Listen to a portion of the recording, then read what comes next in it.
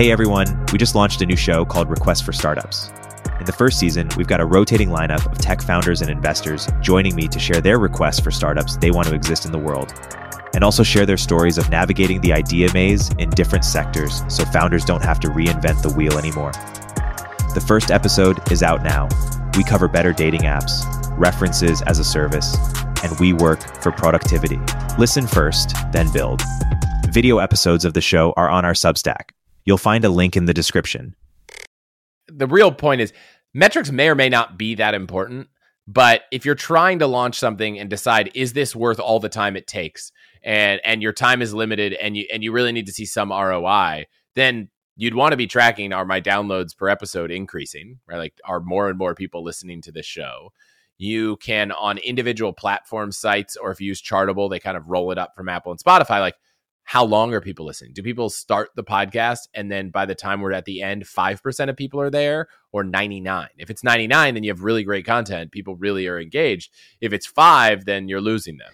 Welcome to Media Empires, where we sit down with the most influential media creators right now to learn exactly how they built their empires. Our aim is to extract the secrets of top-tier podcasters, newsletter authors, and media creators who are breaking the old rules for media success.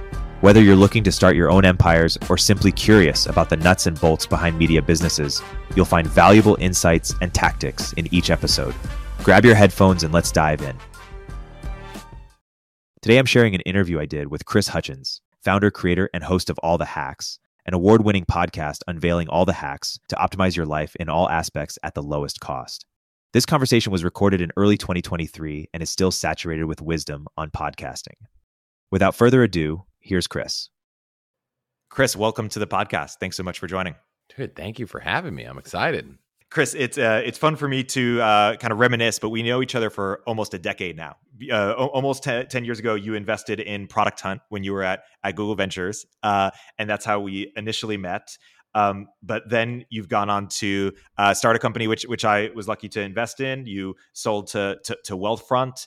And all this time at all the conferences we went to and times we hung out, it's been obvious that you had this superpower or super neuroticism for maximizing, for optimizing, whether it's points, money, deals, etc. And so it only makes sense that you've set out to build a media company about this.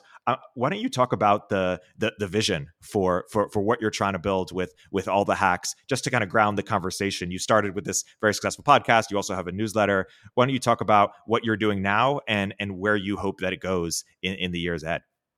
Yeah, I mean, it all started as kind of a side project. I think if you go to my Medium page, you'll be like, oh, Chris wrote a post about credit cards, I don't know, 5-10 years ago, and tried to write another post a few years later. And I was like, I have this passion for optimizing, like you said, and sharing it with lots of people. And it always felt so natural to share at a dinner table. It never felt natural for me to blog, right? Like, I've tried multiple times. I've even like set up WordPress sites, getting ready to go. And then by the time I really try to get into it, it doesn't work. So I was like, gosh, this is really frustrating. And I just kept putting it on hold. And so it was kind of by accident that, during the pandemic, I was like, well, let's just try to record something, because, that medium seems really, really easy for me compared to all the others. And that just started and just kept going and kept going and kept going. And I think today I released episode 98. So we're two away from 100. Congrats. And it's been an awesome ride. As far as where it goes, I left Wealthfront to do this full time in December. And that's not because I have some crazy master plan.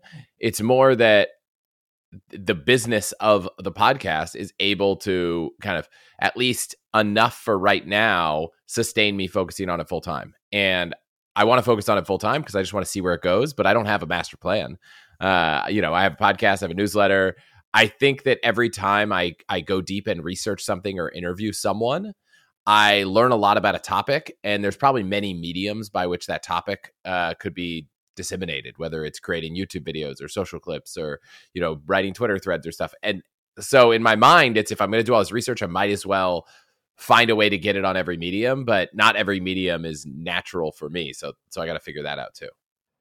Yeah, it's funny. Like you, the podcast medium is most natural for me, but I almost wish, or I wonder if I should wish that YouTube was more natural for me, or short form was more natural for me, because I had Nas Daily, who you went on as well, his YouTube show, and he was saying that the only use for podcasts in his mind is just for a material for short form. Like he thinks it's all short form, the way to go. Like, how limited do you feel the podcast medium is?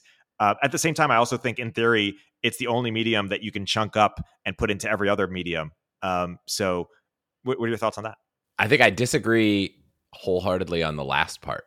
And I guess what Nasir said, I think that if you want to create content that's really good, you create the content for the platform. So if you want to create a really great YouTube video and you start with something that was recorded as a podcast, I just don't think it will be successful. And I've tried to look at almost every big podcast, and there are definitely a few exceptions. But for the most part, big names, Rich Roll, Tim Ferriss, the percentage of subscribers who watch each video is pretty low, like under 10% usually. Now, it turns out that if you interview someone who has a really big presence on YouTube search, if you interview Mr. Beast, you're probably going to get a lot of views for that because the algorithm is surfacing people searching for Mr. Beast. But for the most part, I don't think recording two people talking like we're doing here and just putting it out as a video or clipping it is the right way to take the information and put it on another medium. So if you were to want to take this conversation, which might end up having, across an hour, 15 great tips for podcasters, to release an hour video on YouTube might not make sense. But for you to create a native for YouTube video where you're planning it for YouTube and you're referencing the conversation, maybe even throwing in small clips from us talking, but you're really thinking of it from the ground up about YouTube, that's a different story. To your point, it's funny, to your point about wishing that your organic kind of natural flow state was in, short form. I feel like everyone I talk to that makes social media content for a living hates their job. They might love the money, they might love the fame, the ego, but like at the end of the day, I keep meeting people who blow up on TikTok or Instagram and they're like, I just want a podcast where I can just have a real conversation with someone for an hour. And so it might be the cooler, sexier, faster growing thing. But at the end of the day, I'm not doing this because I want it to grow and be big. I just did this because I wanted to get it out there and I wanted to do it in a way that was sustainable for me. Every time I try to write tweets, every time I try to make short form videos, I just don't like it. Now, maybe there's a new way to do it. Maybe I need to hire the right scriptwriter for those videos. Maybe I need to find the right time of day to record them or something, and then it'll work. But you can't do it because it is the popular mechanism. You can't do it because it unlocks this thing. You have to do it because you like doing it. And if you like doing podcasts and you don't like making short form video, well, then you're just going to make short form video and then end up being the person that's like, I hate this. I wish I could just podcast more. And by short form video, does that include kind of the stuff that Ali Abdaal does, like the 10-minute, the 20-minute? When I say short form video, I usually mean things that are made for TikTok, for Reels, for YouTube Shorts. When I say YouTube video, I'm thinking of exactly what Ali Abdaal does. He's creating, and even think of podcasting. So I went out to London and spent one evening at Ali's apartment/studio to record a podcast. Now, when he records a podcast, he does it in a room that's very curated in decor and style. He has 3 cameras, all of which cost more. Each of his 3 lenses probably cost more than our entire AV setup. And he has a video monitor so he can kind of check on them in real time. He's got a person in there sometimes watching and like live checking on different feeds and jumping the cameras. Like he is recording his podcast natively for YouTube, right? You and I, if we said, gosh, video is the most important thing in the world, we probably wouldn't necessarily be recording on Riverside, right? Or you might not be recording with like 7 windows behind you where there's a lot of backlight. Like, that's okay because we're recording a podcast and we're going to put it out on YouTube. But Ali is thinking YouTube first. So I actually asked him, I was like, let's do remote. And he's like, I really don't like remote. I don't think remote makes for really good video. I don't disagree, but I'm not prioritizing video. And in this conversation, we are doing it, but not prioritizing it over audio. And you're not prioritizing it just because you see the business reasons too, but it's just not like a priority. Basically, you don't care enough about the juice that video would give. I think that if I'm going to do video, I want to do video right. And doing video right isn't going to be, trying to just clip a hour and a half long audio conversation onto YouTube. It's going to be take a piece of content. Like I did an entire deep dive on, everything that I'm doing online to protect myself, delete information, cybersecurity, VPNs, everything. If I were going to make a YouTube video, it wouldn't be a monologue of me for 45 minutes, just my face on the camera. It would be, okay, what's the punchier way to explain this? Maybe I split it into 2 10-minute clips, everything you could do for identity protection, everything you do for cybersecurity. And I'm probably going to put visuals up. I'm probably going to spend more time thinking about it.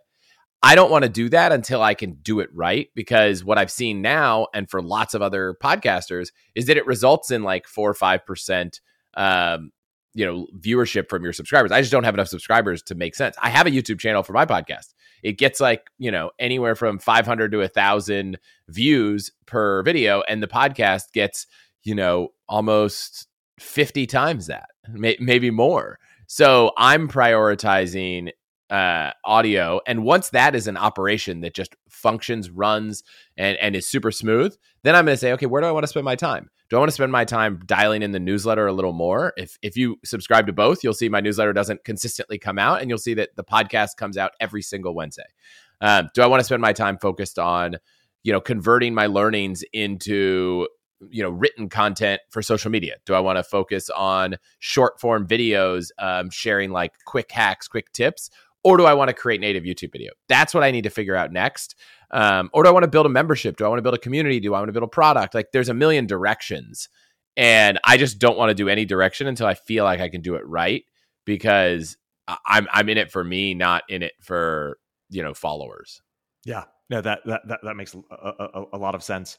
Let's segue into what you've learned on the podcast front, and you went on Lenny's podcast and you gave a great detailed deep dive. So we'll go into some different topics there.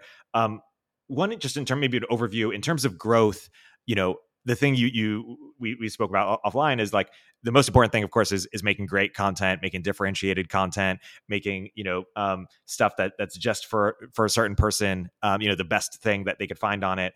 But outside of that, which is the majority of it, what have you found is the most bang for your buck in terms of like if people were to take the 80-20 of how they should think about how to grow their podcast besides making it really good?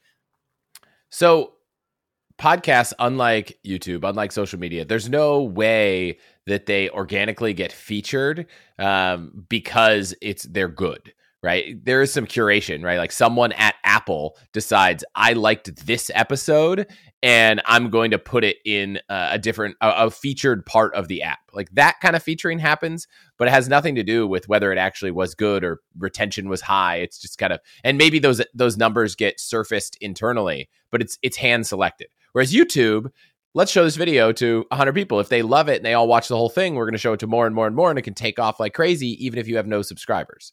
What that means is if you want your podcast to be heard by lots of people and you don't have a lot of subscribers, like you need to find a way to get it in front of them. The best way to get a podcast in front of someone is the same for any product that's not a podcast. It's to have someone that you trust tell you about it, which is why I say you make the best content, the people listening to it are going to love it and they're going to want to share it with other people. So that's like the easy, obvious one is like make really good content. It's not fast, right? It's not YouTube fast where it could blow up overnight. The other thing is, okay, well, you got to get in front of people who listen to podcasts. What was interesting was I have a newsletter and I have a podcast and they cover similar topics. And I assumed that they were the same people. Well, they're not. And I did a survey and I asked, why do you do one and not the other? And a lot of people were like, well, I don't like to listen to podcasts. Or I do, but I like short form news or fantasy football podcasts. Like I don't like long form content. For long form, I like to read. So a waste of time would be trying to get your podcast in front of a bunch of people who aren't trying to consume the kind of content you're creating on podcasts.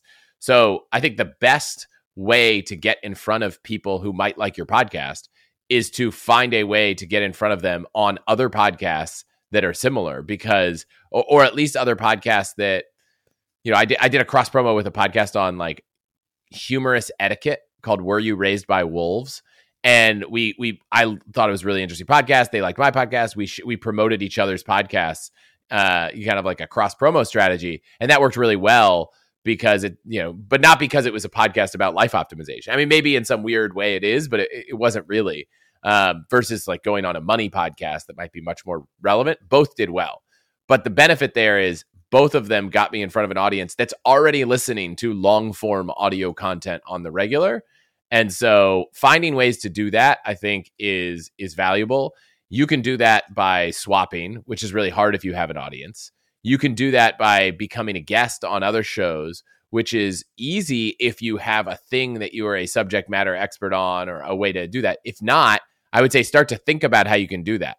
You'd be surprised at how many people pitch themselves to go on podcasts and their pitches are terrible. So like writing a good pitch and having a good perspective, even if it's not you're the biggest expert in the world, right? I could imagine a pitch I would get, which is from someone that's like, I love personal finance. Do you want to talk about it? And I'm like, what? Then no. But if someone wrote the same pitch is like, I just read the top 20 personal finance books, on, whatever list. And I detailedly summarized the 10 most important takeaways from all of them. It would be fun to discuss that. That's actually kind of interesting, whether this person is just a reader or not. You might want to vet that they can record things and are good audio, good radio kind of is like the fun term, but it doesn't take necessarily someone who's written the book to bring a perspective, but it does take someone who takes the time to figure out the perspective for you. Because if you just say, hey, I like travel, we should record a podcast. I'm like, I don't have the time to figure out what that would actually be about.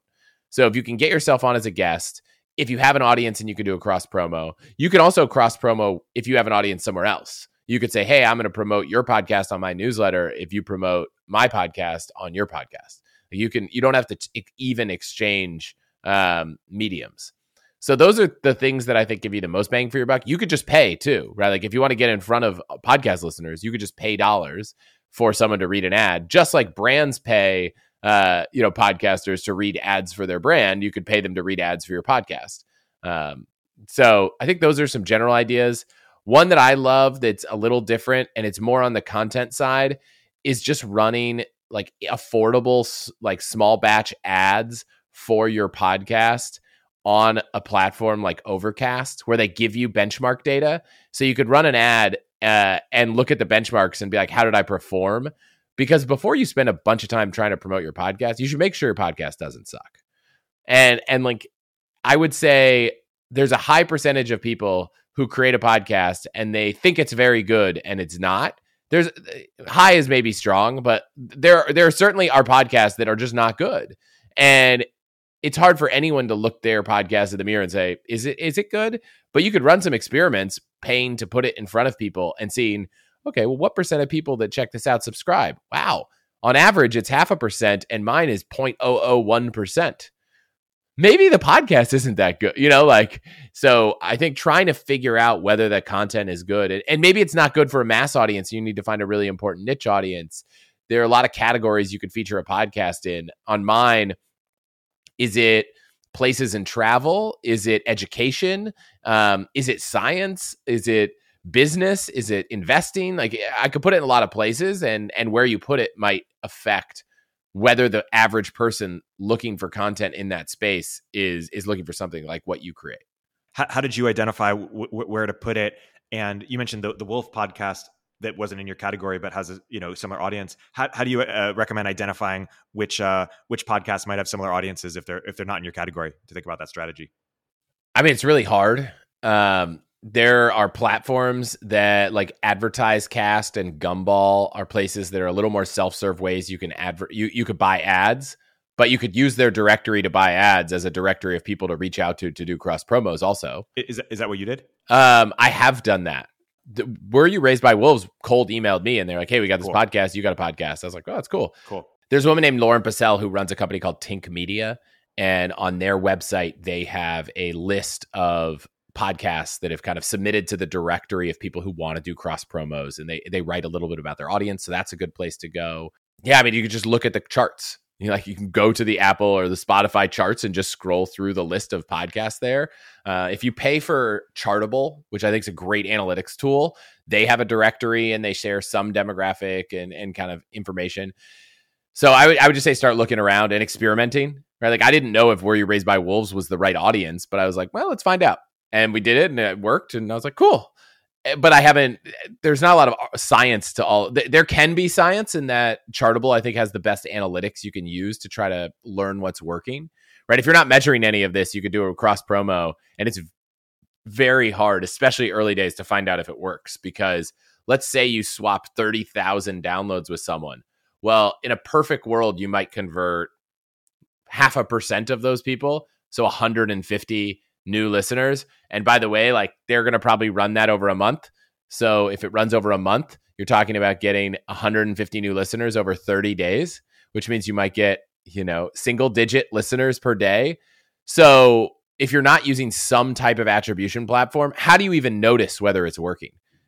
Because I'm sure you're also doing other things. You're not going to stop all growth, all marketing. You're not going to stop all promoting. You're not going to be able to stop your listeners from sharing your content. So if you really want to find out if it's working, you need some sort of attribution. So I would definitely use Chartable, set up their prefix with your hosting provider, or if your hosting provider doesn't support it, switch, or they have a feature called Smart Feeds, which actually fixes that for you. So I would do something like that to be able to track what's working so that you can figure out what to double down on and keep repeating. Yeah. And that's a segue to my next question, which is analytics in general. Like, I know or metrics, like, how should we be thinking about, what metrics to what metrics matter, what metrics to watch over, what metrics to try to improve, et cetera? Look, I think that podcasting is hard enough that if you don't enjoy doing it, none of the metrics matter. Like, you have to enjoy it. Otherwise it's just going to be brutal and you're not going to keep it going. Like, the number one way to be in the top 15% of podcasts is to just make 10 episodes. Like, the number of podcasts that I can't remember the exact, I think it's like there's millions of podcasts and only 4% of them actually have made 10 episodes and published one in the last 10 days. Somewhere around that number. So, like, obviously people stop doing this, right? Like, or we wouldn't have that stat. So if you don't love doing it and you wouldn't do it for no money, all of that, then you probably should stop. Now, if you're in that camp, then I would say, do the analytics matter? Like, if you're doing it for fun. So maybe not, but they matter if you're like, should I quit my job and make this a full-time business? You'll probably know that because you'll have a good sense of, does it make money? It's unless you're in a really tight niche with super high value listeners, I'd say until you get to 10,000 downloads per episode, monetizing is going to be really difficult. So, and not too lucrative or meaningful. And brands kind of just, they're not looking to spend $300 on an advertiser. There might be some brands, but the amount of work you're going to have to do to find them is maybe not worth the pay. You can also, but that said, if you want to get your listeners used to listening to ads, you could just make ads. Like, you can go sign up for affiliate programs and read ads for brands that don't even know you're reading ads for them, just to kind of get listeners used to it. But I haven't done that, but I've done that to fill in a few gaps. Like, I like to have 4 ads per episode. I think that's like a good balance for a 1-hour show. And in the case that there was a week where we just didn't have an advertiser or something happened, I'll be like, what's a cool product I like? Let's go read an ad for it. Can't find enough. Like, I'm affiliate revenue for products that I find on like Commission Junction and those guys. I've never really moved the needle at all, but it's just kind of a fun experimenting, especially because when you do service like affiliate services, the really cool thing, and this is actually how I started the whole advertising thing, was you see the data. When you have a brand that tells you, hey, we want to advertise on your podcast, you might not find any data about performance other than did they renew. But if you were to go sign up for any affiliate thing on any affiliate portal and set up a redirect where it's like podcast.com/brand, and then redirect that to some, track, click link tracking thing like Bitly, and ultimately, or just to the affiliate portal, you can see, oh, this many people clicked the link. That many people listen to the bot. Like, that many people are doing things that I say. And if that's a really high percentage of your listeners, that's really good.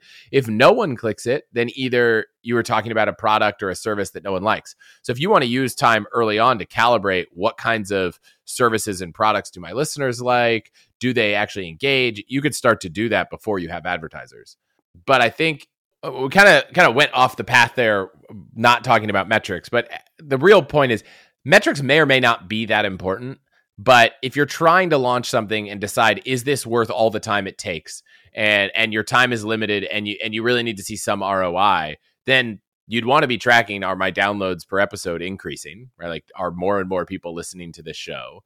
You can, on individual platform sites, or if you use Chartable, they kind of roll it up from Apple and Spotify. Like, how long are people listening? Do people start the podcast and then by the time we're at the end, 5% of people are there, or 99? If it's 99, then you have really great content. People really are engaged. If it's 5, then you're losing them. And maybe you need to work on editing. Maybe you need to tighten it up. I don't know. Every podcast story is different. So the analytics early on I was looking at was just how many downloads am I getting per episode? That was the only thing I was focused on. Is that number growing? What's the growth rate? If Paul Graham says 10% week over week for startups, what does Chris Hutchins say for podcasts? I mean, there's no 10% week over week. It's like, I would say if you're growing 30% year over year, it's like a big win, right? Like early on, obviously, if you start with 10 listeners and you get to 100, you grew 10x. But like once you're kind of at a steady state where you're not in small single digit kind of small numbers, I think doubling every year would be a huge win.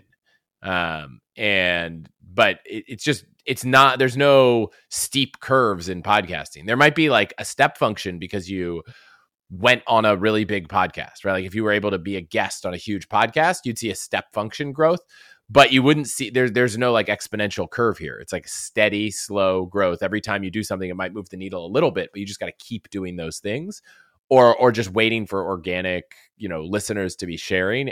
So there's no awesome curve, and it's certainly not 10% week over week. Yeah, it's really interesting. I'm at a place where, so we launched a podcast a month ago with 4 episodes. And we're about, let's say, the episodes that don't have Mark Andreessen have about 7,000 listens or 7,000 downloads, and then also 7,000 on YouTube. So we're kind of ahead of where we are on YouTube, but not yet there on podcasting. And it'll be interesting to see, just because we're still early, what it would look like. Yeah, I mean, it also depends what you promote. It's interesting. Some people say, okay, I got my podcast. Do I want to promote the website my podcast is on? Do I want to promote it on Apple? Do I want to promote it on Spotify? Do I want to promote it on YouTube? And what you choose to promote is probably going to disproportionately affect where people go. So if you have a bunch of people with a large social following and they're all helping launch your podcast and they're all promoting your podcast on YouTube, well, then it's probably no surprise that YouTube looks like it's doing really well. I've never, very rarely promoted the podcast on YouTube, and it's probably no surprise YouTube doesn't grow that much because, YouTube's algorithm, I still think, isn't built for sharing 1-hour videos. So you've got to drive traffic there and like prove that the videos are good. But, Chartable has some cool stuff where I haven't done enough at scale experiments to tell you what works. But they have the ability for you to share a link. And it's like, if someone opens this on an iPhone, open Apple Podcasts. If someone opens this on an Android, open Google Podcasts. If someone opens it on a Mac, open this. Interesting. And if someone doesn't open it on any of those things, maybe it's an Android tablet or something. And I don't know if that qualifies as Android or not. Open it on the web. And so you can experiment and you could say, okay, well, this week I'm going to share an episode and default it to open up on the iPhone. And this week I'm going to share one or Apple Podcasts. And this week I'm going to share Spotify. Which one actually worked better? What drove more listens? You can kind of look at all that data. I think it's really hard to tell because it's like, well, was it that the link was Spotify, or was this guest was the title I wrote for this one better? So I think you'd have to do a much more scaled experiment to find out which thing really matters. But whatever platform you promote is probably going to be the platform that grows more. And I don't know how much to read into that. I have friends where the majority of their podcast listens are on Spotify. 60% of mine are on Apple. Like, was that because I promoted it on Apple early on? Is that because Apple listeners are more in line with the kind of listeners? I don't know the answer to that question, to be honest. So, but I certainly haven't overemphasized promoting it on platforms like Spotify or YouTube. Yeah. Let's say that I was at the 10K download range, or even got to 25K download range for the purpose of this conversation. Like, let's talk about monetization now. You gave overview of growth. I want to give a brief overview of monetization in terms of, how should people be thinking about it? Where's the bang for the buck, et cetera? Yeah. So once you hit about 10,000 downloads, or if you have a really successful launch that shoots you up on the charts, at some point you will get reached out to by someone that's either from a network or an agency saying, hey, we want to help you. We want to talk to you about your podcast, or maybe a talent agent or any of those kind of things. And you'll have some brands reach out and say, hey, we'd love to talk about sponsoring your podcast. Like, people will start to ask questions. It's not going to come in like if you have a crazy launch and you're number one in Apple, like, yeah, it'll probably come in like, a tsunami. But over time, if it's slow growth, like I saw, like you'll get a few requests, but nothing too crazy. And I think if you figure out the average monetization for a podcast is, I would say anywhere from 20 to, let's call it, and I'm going to exclude the upper bounds of people with like really niche focus. Like we have a podcast just for doctors or just for product managers, like Lenny's podcast, like set those aside. And let's say like $20 to $50 CPM, meaning for every 1,000 downloads, you get $20 to $50. So if you have 1,000 downloads, you're going to be getting paid, $20 to $50. So to go to brands and be like, hey, do you want to advertise 4 episodes of my podcast? It's going to cost you $80. It's like, it's not even worth the time to write up the contract. But if you're doing 10,000 downloads and you could do a $50 CPM, then, maybe you're talking about $500. Maybe it's worth your time. But, you got to ask yourself, when does that matter? And if you had 4 ads an episode, maybe you're making a couple $1,000s an episode. That's like, could be 6 figures over a course of a year. So like now it's a real thing and it's worth time. So the network thing is one option, right? You could just hire someone or join a network or hire an agency to go sell your ads and they take a rev share. And my general, there's exceptions to all this, but it's like, if you're hiring someone to help with your ads and they're just a person selling your ads, you might need to give them 10%. And if it's a company selling your ads, you might need to give them 30%. And if they're going to do a lot for you, like growth and other stuff, you might need to give them 40%. And if they're going to lend you like a really strong brand, like, join the TED podcast network or something, you might need to give them 50%. Obvious exceptions to that, but like kind of the way you think about it. So you got to ask yourself, like, is it worth my time to do this or someone else's time? What are the terms of those deals? Some of those deals are like, you have to give us revenue on every episode you release while we work together for the next 5 years. And some are much more casual. But or you can do it yourself, which is like, I'm going to go find brands. I'm going to email them. But you've got to find the brands. You've got to email them. You got to negotiate with them. You got to build the relationships. And I was surprised at how hard it was to say, here's a brand I like. I want to work with this brand. Let me email this brand. I'm like, why aren't they responding? This is so hard. So I ended up finding a person who kind of as a freelance individual has worked with some podcasts, had a bunch of relationships, and I work with them on a rev share model to do that. And I do some of the ads myself when I get to know brands, especially because I've worked in tech for a while. So I know a lot of, at least like on the tech side, companies. So I think that's the path I've taken. Yeah. It's really interesting. It's a nice segue into the Lenny strategy. I'm actually excited about kind of niche podcasts. So much so that I'm thinking about building a podcast network around them because the CPMs are so much better. And there's this company, Industry Dive, that covers like the HR industry and the food industry and the waste industry, kind of these industries that have high spend, but don't have great media around them. And they sold for $500 million. And they basically, they're a series of publications. They're like 20 publications for these niche industries. And I'm curious if one could take like a podcast first approach to these industries. Lenny has done a phenomenal job on product managers.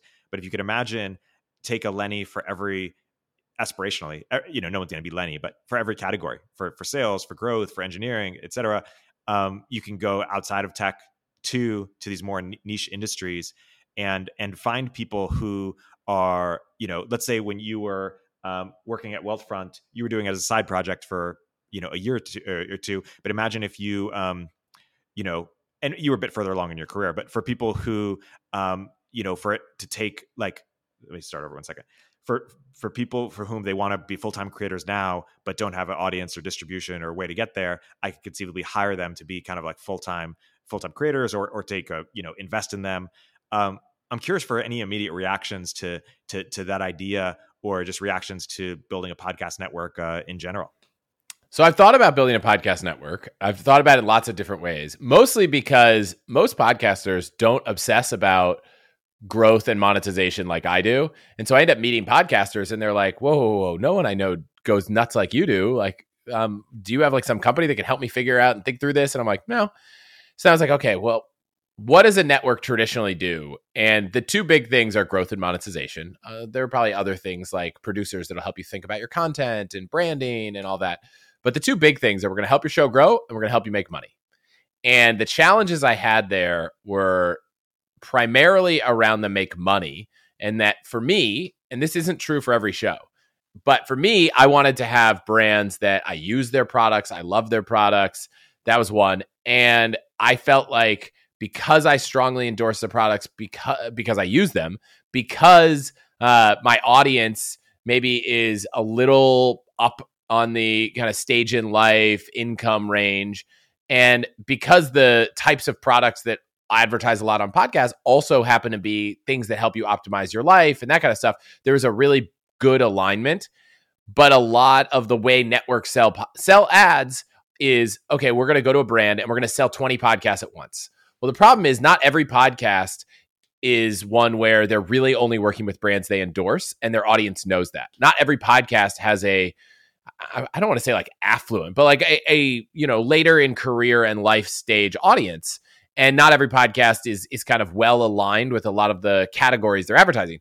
So that range of $20 to $50 CPM means that when you're at an agency, you're kind of selling at the averages, and the averages are much closer to $20 to $25. So if you join a network and you're the kind of podcast that maybe could monetize for more, you're probably going to miss out on opportunity. Now, that's all the more reason to go start a network that is solely focused on niche audiences where the CPMs are all high, because you're only focused on that. You're only focused on working with. So that's the plus. The minus might be the brands that want to advertise to, product managers might not be the same as the brands that want to advertise to engineering is probably too close, but other things. So you got to ask yourself, what scale do you get from being the network? And similarly, cross promotion, the people who probably listen to an engineering podcast are engineers. People probably listen to a product management podcast or product managers. Now, are there product managers who want to learn to be engineers? Sure. Are there engineers who want to be product managers? Probably more. But the cross-promotional strategy, when you have a bunch of things that are all individual niche industries, is actually going to be a lot harder.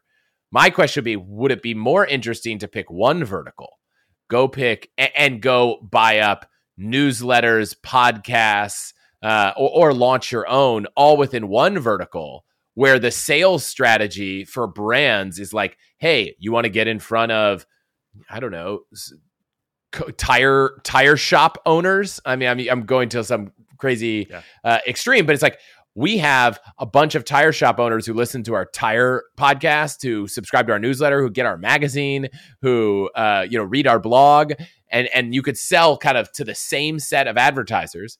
And the cross promo is great. Oh, you subscribe to a newsletter on tires, like you probably also want to listen to a podcast about it.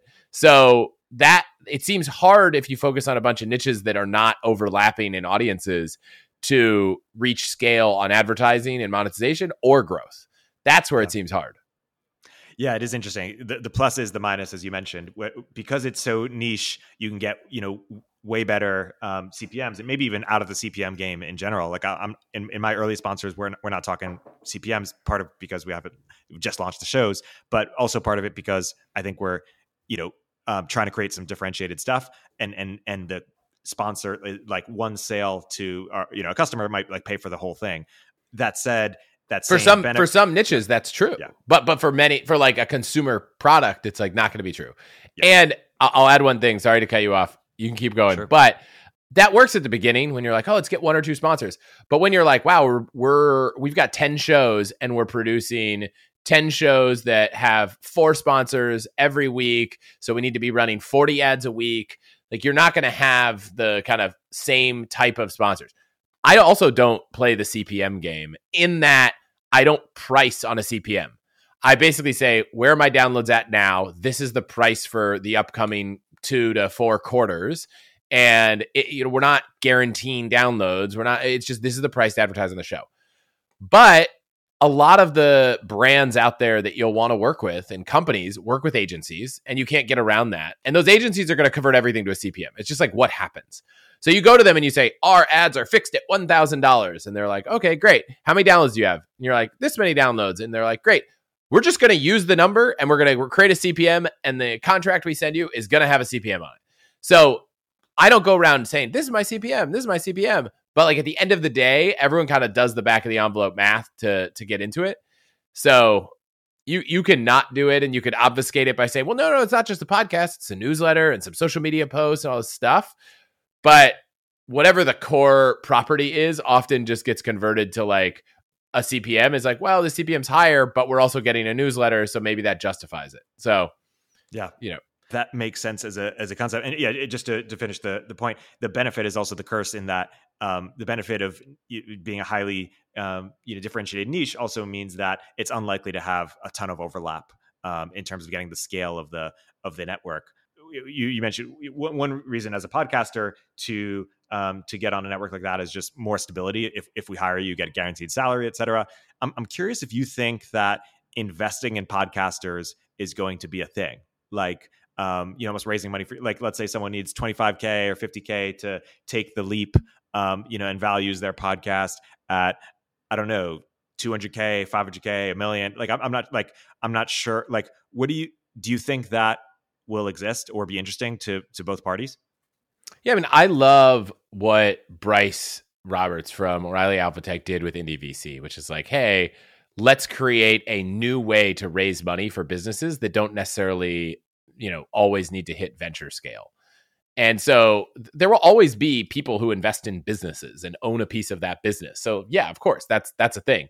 I think the challenge with podcasting and any kind of creator-led business is that the revenue just takes time to build. So to pay someone a salary that they'd leave their job for, I remember I got an offer from one network, and at the time the podcast was making X dollars, whatever it is. And they were like, we'll give you a guaranteed minimum. And it was like 20% of what I was already making. So like maybe you want to take a bigger bet, but you're going to need to own a lot of it, right? Like if I were making that kind of bet, I would say, okay, I'm willing to give you some money to invest in this, but you'd kind of need to say, okay, but I need 50% of the revenue for 5 years or something. So I don't know if from an economic standpoint, you could do it without owning a lot for a long period of time. Otherwise, it makes it really tough. So will that exist? Sure. There are people that would rather give up a lot to do this. But I think the interesting thing about these creator-led businesses is that they don't need you don't need to quit your job and focus on it for 6 months full time to find out if it has legs. So the offer is going to need to be really compelling, right? Like, and I don't know if it makes sense as a business to make those offers. And I also think it needs to be at a stage that like once you're already, have some elements of product market fit or, an audience, even, like, that's too late in my opinion. Like, I think it has to be even before you start, and someone who knows you and is like, hey, you're obviously, an expert at this kind of stuff. There's clearly demand for it. There's some demand for it. I'm willing to take a risk. And like before you've even started, I think that's the only time you'd entertain something like that. Yeah, I think that's what, or finding people who have done this and they're running it as a side project and they're 2-3 years in and you're like, you just haven't done anything to grow this. I think there's a big opportunity. I think that's what traditional networks are doing now, is like kind of getting in at that stage, which I think probably works for, like, they probably have more data to say why it works than I do. Yeah. And the other thing I'm also thinking about, or the only reason I'm thinking about that is because I own On Deck Podcasters, the community that helps kind of people break into podcasting. We did one cohort, and I'm wondering if I should do something with that. The dream would be like a YC for podcasters, but I'm not sure there's a kind of like economic term that how long ago did that cohort exist? Like 2 years ago. Like okay, so for 2 years, how many people were in the cohort? 120. Okay, so 2 years, 120. Everybody wanted to start a podcast. How many people from that cohort have a podcast now that you think is making 6 figures? I think like 1 or 2. Okay. I think there's a number of podcasts that exist. A number of people were doing them like part-time, they're like VC or, kind of like for brand building purposes. But only like a couple, breakouts, so to speak. Do you think that number would be a lot higher if you had given people money to go experiment more? I think it would be if we we were focusing on people who didn't have audiences, like they didn't have podcasts, and some of them had aspirations to just do it part-time. And they just needed a push. If we said, hey, we're going to focus on people who want to be the next big thing, and I think even that would have made a big difference. And ideally, if they, like our friend Ben at PodRamp, he's focused on people with audiences and other platforms like TikTok or Instagram, who then can try to convert those to a podcast. So that success rate would be a lot higher. But on your specific question about money, I'm not sure if that's the differentiator, unless it's like money to even do it in the first place. Yeah, and I'm not to say it all has to be money. I could have asked a similar question, like how many are doing this many downloads, but I feel like that's so much harder to tell. Whereas, typically people, you can kind of get a sense of whether they're monetizing and how it's going. But I would look at that data and try to figure out, okay, what did I learn there? Would this actually make sense? What if I had bet on 50% of the people, or go back in the list and be like, what percentage of these people would I have bet on? Like, you actually have a data set. You can go say, okay, well, here's all the applications. Here's my criteria. Don't do it on like a one-off basis, because it's, in hindsight, it's easy. Come up with criteria of what you would have required you to bet, and then go see which podcasts fit that. How much money would you have deployed, and what do you think the outcome would have been? And I don't know. I'd be curious to see if you could build a model that you could back test with your cohort. Obviously not perfectly scientifically, but going back to you, when did your podcast really start working? Like, what was the inflection point or inflection points, or was it just like steady from the beginning?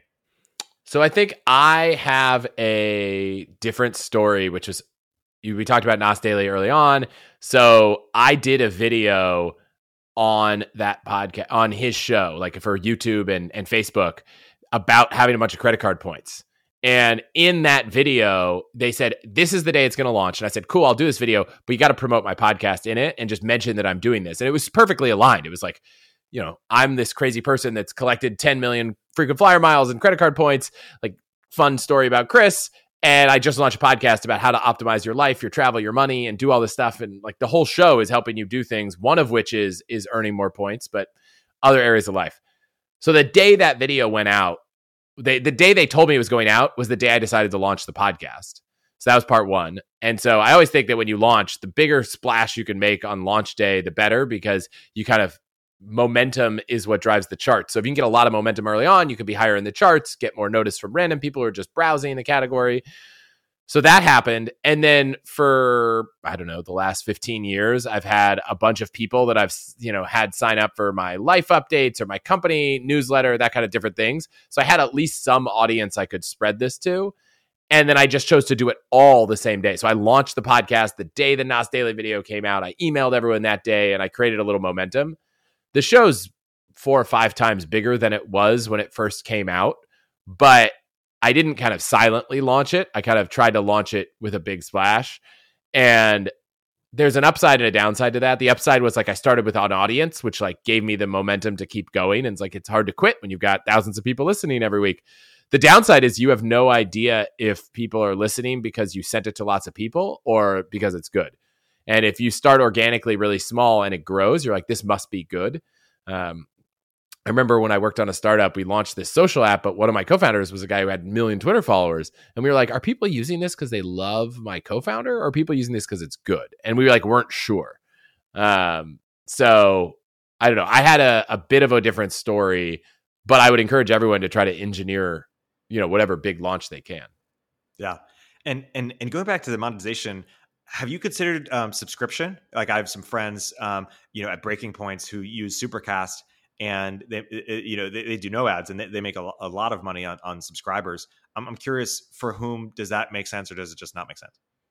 I've had people reach out to me and say, hey, I noticed that because I produce the ads for my podcast, like audio engineering production, and then I have a team that helps produce edit the audio and mix and master. And they emailed me and they said, hey, I noticed that your ads are a little softer volume wise than the podcast. So I keep having to pause the podcast, turn the volume up to listen to the ads, and then turn it back down. Like, they're actually trying to listen to the ads. So in this survey I did about my listeners, I was like, hey, how do you feel about paying for an ad-free version? And everyone's like, no, I like the ads. The ads are just you, but my version of monetization isn't go find brands that want to advertise and read ads for them. Like, if McDonald's wants to advertise, I don't need McDonald's, I'm not going to advertise. It's more like go through a list of every product that I use in my daily life and products I love. And occasionally I'll find a brand that's, has a product that I hadn't heard of, but I might love. And I try it first and then I work with them. So my ads are like, hey, I use a product all the time. Like I'm wearing Viore clothes right now. Like I really like Viore. I've been wearing them for way longer than I've worked with them. So I'm sharing a thing that I regularly use. So it doesn't really feel like an ad. So my listeners were like, man, why would we pay to remove this? That doesn't make sense. However, some people reach out and say, could you just have a Patreon? Like, I don't need you to get rid of the ads. I just want to support you more. For me, typically it's like, oh, I want to have a Patreon, so I'm going to give people more content. Maybe it's my startup background, but I'm thinking, what could I do that would be more product focused and like something that offers real benefit than just more content? If I make more content, I'd rather just put it out there for everyone. I don't want to like gate it to people who are paying for it.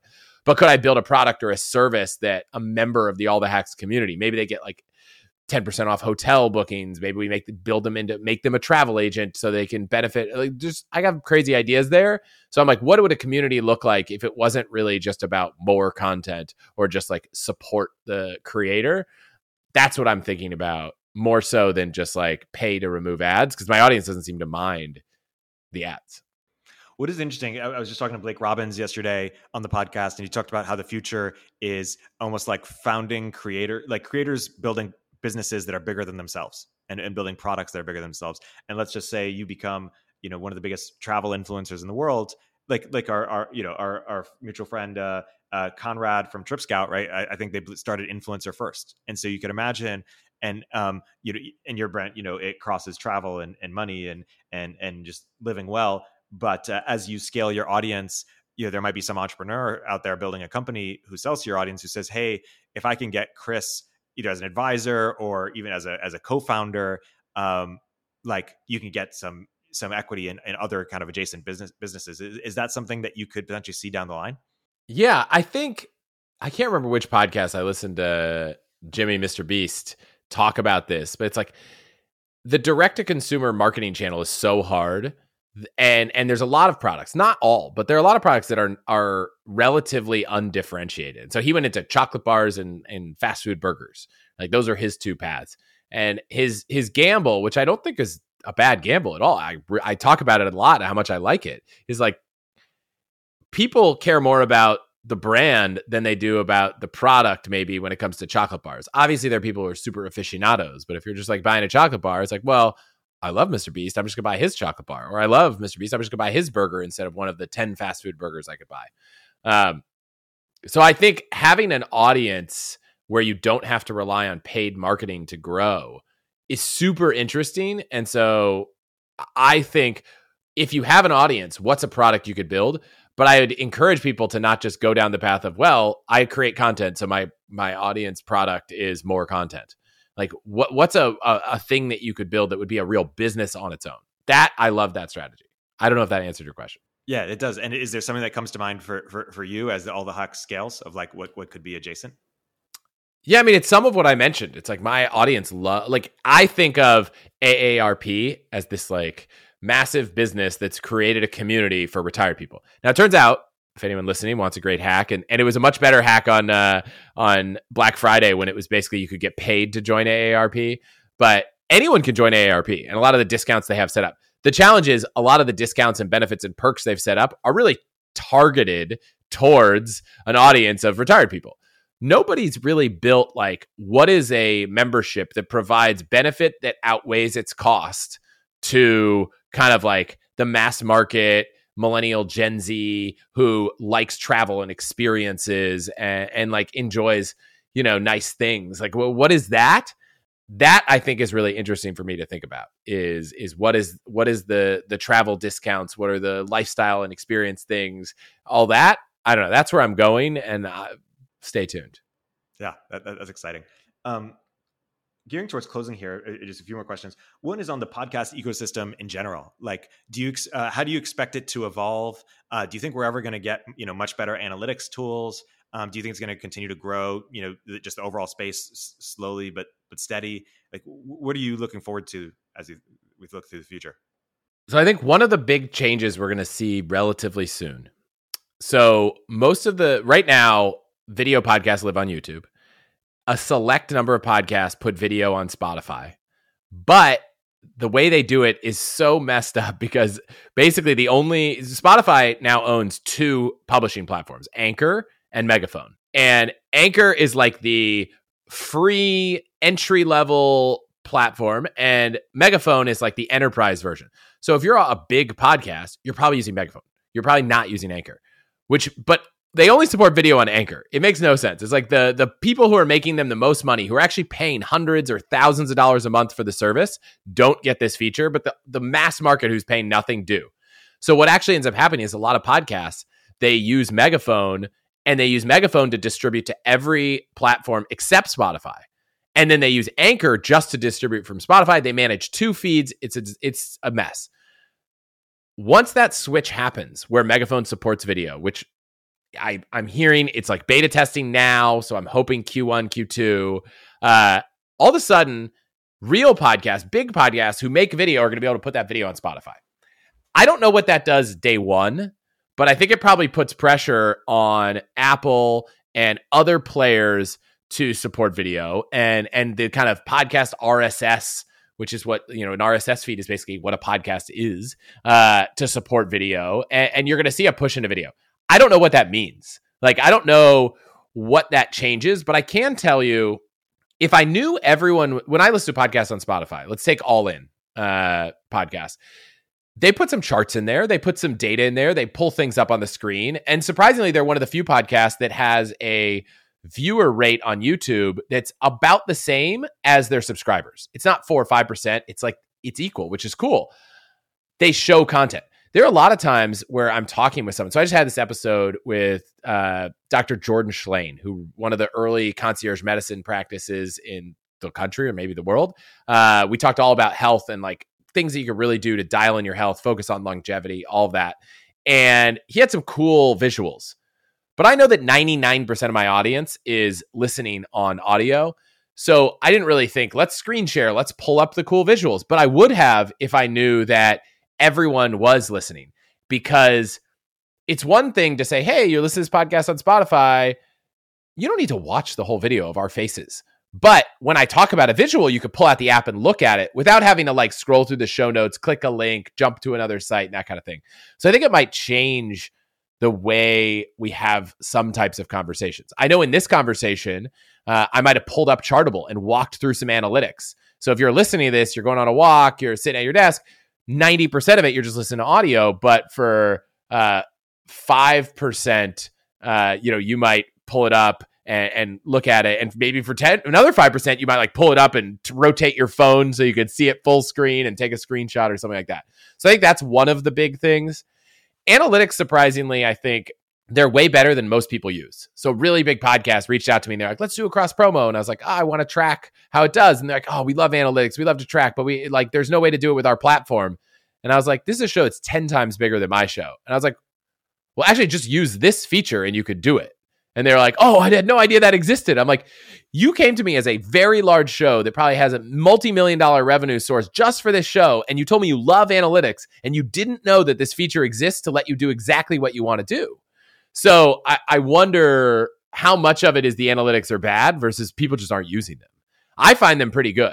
I've done a handful of things that are some a little like putting pieces together and it's not perfect.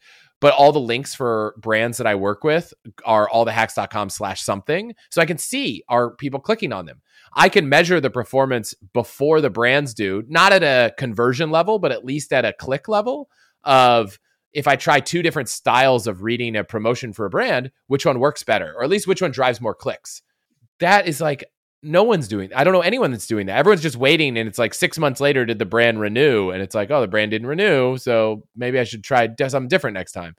Podsights is a cool company that Spotify bought and they allow you to actually go even further and do really cool stuff without needing even special URLs. So I'm doing a promo right now with Rakuten, which is like one of my favorite sites for getting cash back or earning points when you shop online.